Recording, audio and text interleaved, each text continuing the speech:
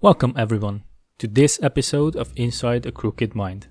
I'm your host Marco, and we will have a deep dive into some short horror stories of my own.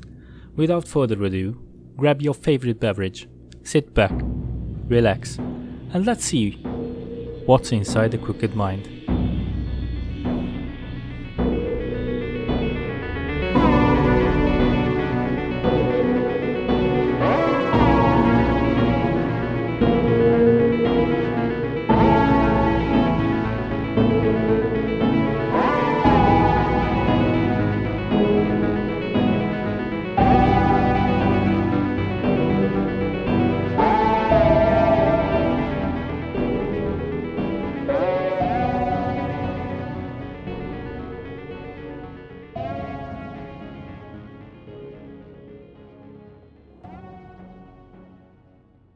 Glass doors.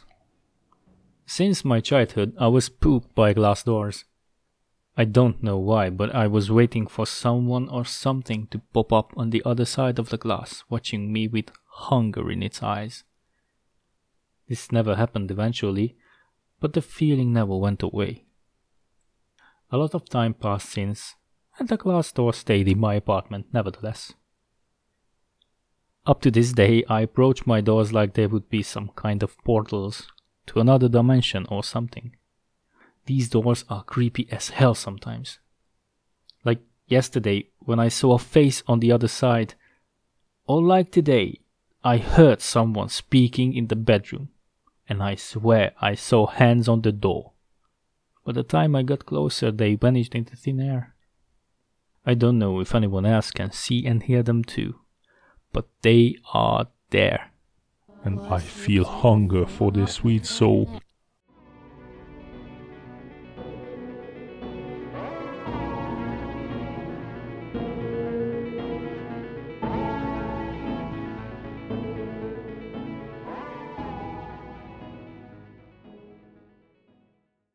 The Watcher.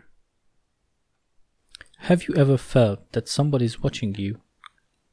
I mean, you know you're alone in the flat, or if anyone is there with you, they are asleep, and you can constantly feel that someone is staring at you, like their eyes are fixed on you and they are just standing there, in that dark corner of the room. You know it's not even a someone, more like a something, examining you since you were a small child. You knew it all along, but first your parents settled you down, saying that it's only your imagination playing games with you. There's nothing there. There's no one there, as your mother always said to you before bed. But you can feel it. Every night is the same. It's just standing there, reading all your movements, expressions, trying to get to know you. It's studying the way you breathe, blink, live. Every little bit of your existence. You try to hush it away, you try to hide from it in watching the TV, continue to read, or just try to shut your eyes as hard as you can. There's nothing there. There's no one there. But no matter how hard you are trying to ignore it, it is there. In the darkness. Everywhere. Not just at home.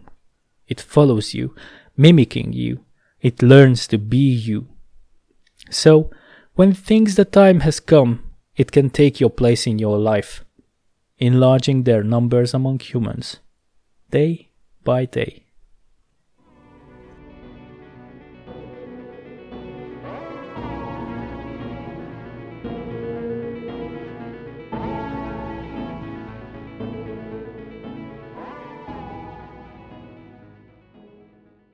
Let me out.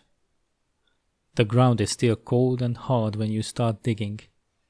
It's not a big surprise, a couple of days ago it was still snowing, and the white powder melted away when the rays of the May sun hit it. The spade is heavy in your hands, and you were already tired when you arrived to the secluded patch of woods.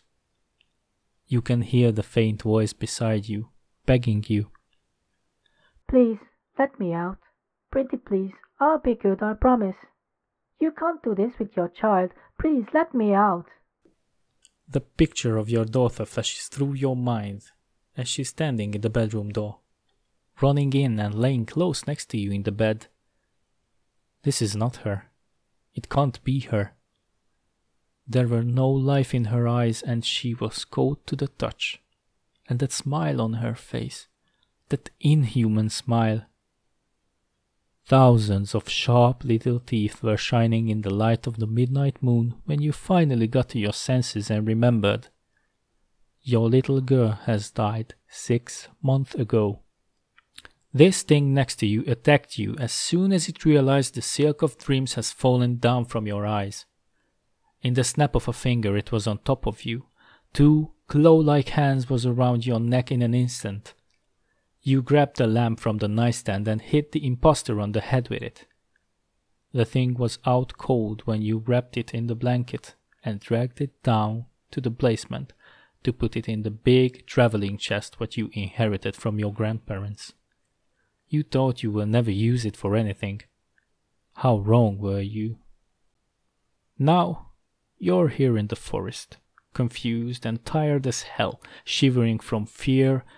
You are trying to get rid of something you never thought was even existing. And this thing in the case is still begging you to let it out. I will be a good little girl. I'm sorry what I've done. Please let me out. You just try to dig deep enough to lower the whole thing in the ground so it can never be found. Your hands let go of the shovel in fear the moment a deep, gnarly voice hit you in the ears from the chest. Let me out, you jackass!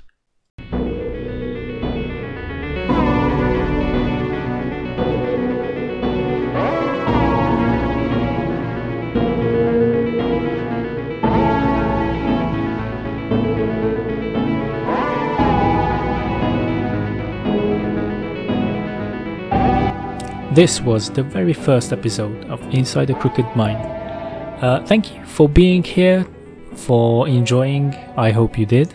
And until the next episode, don't forget, we all have crooked minds.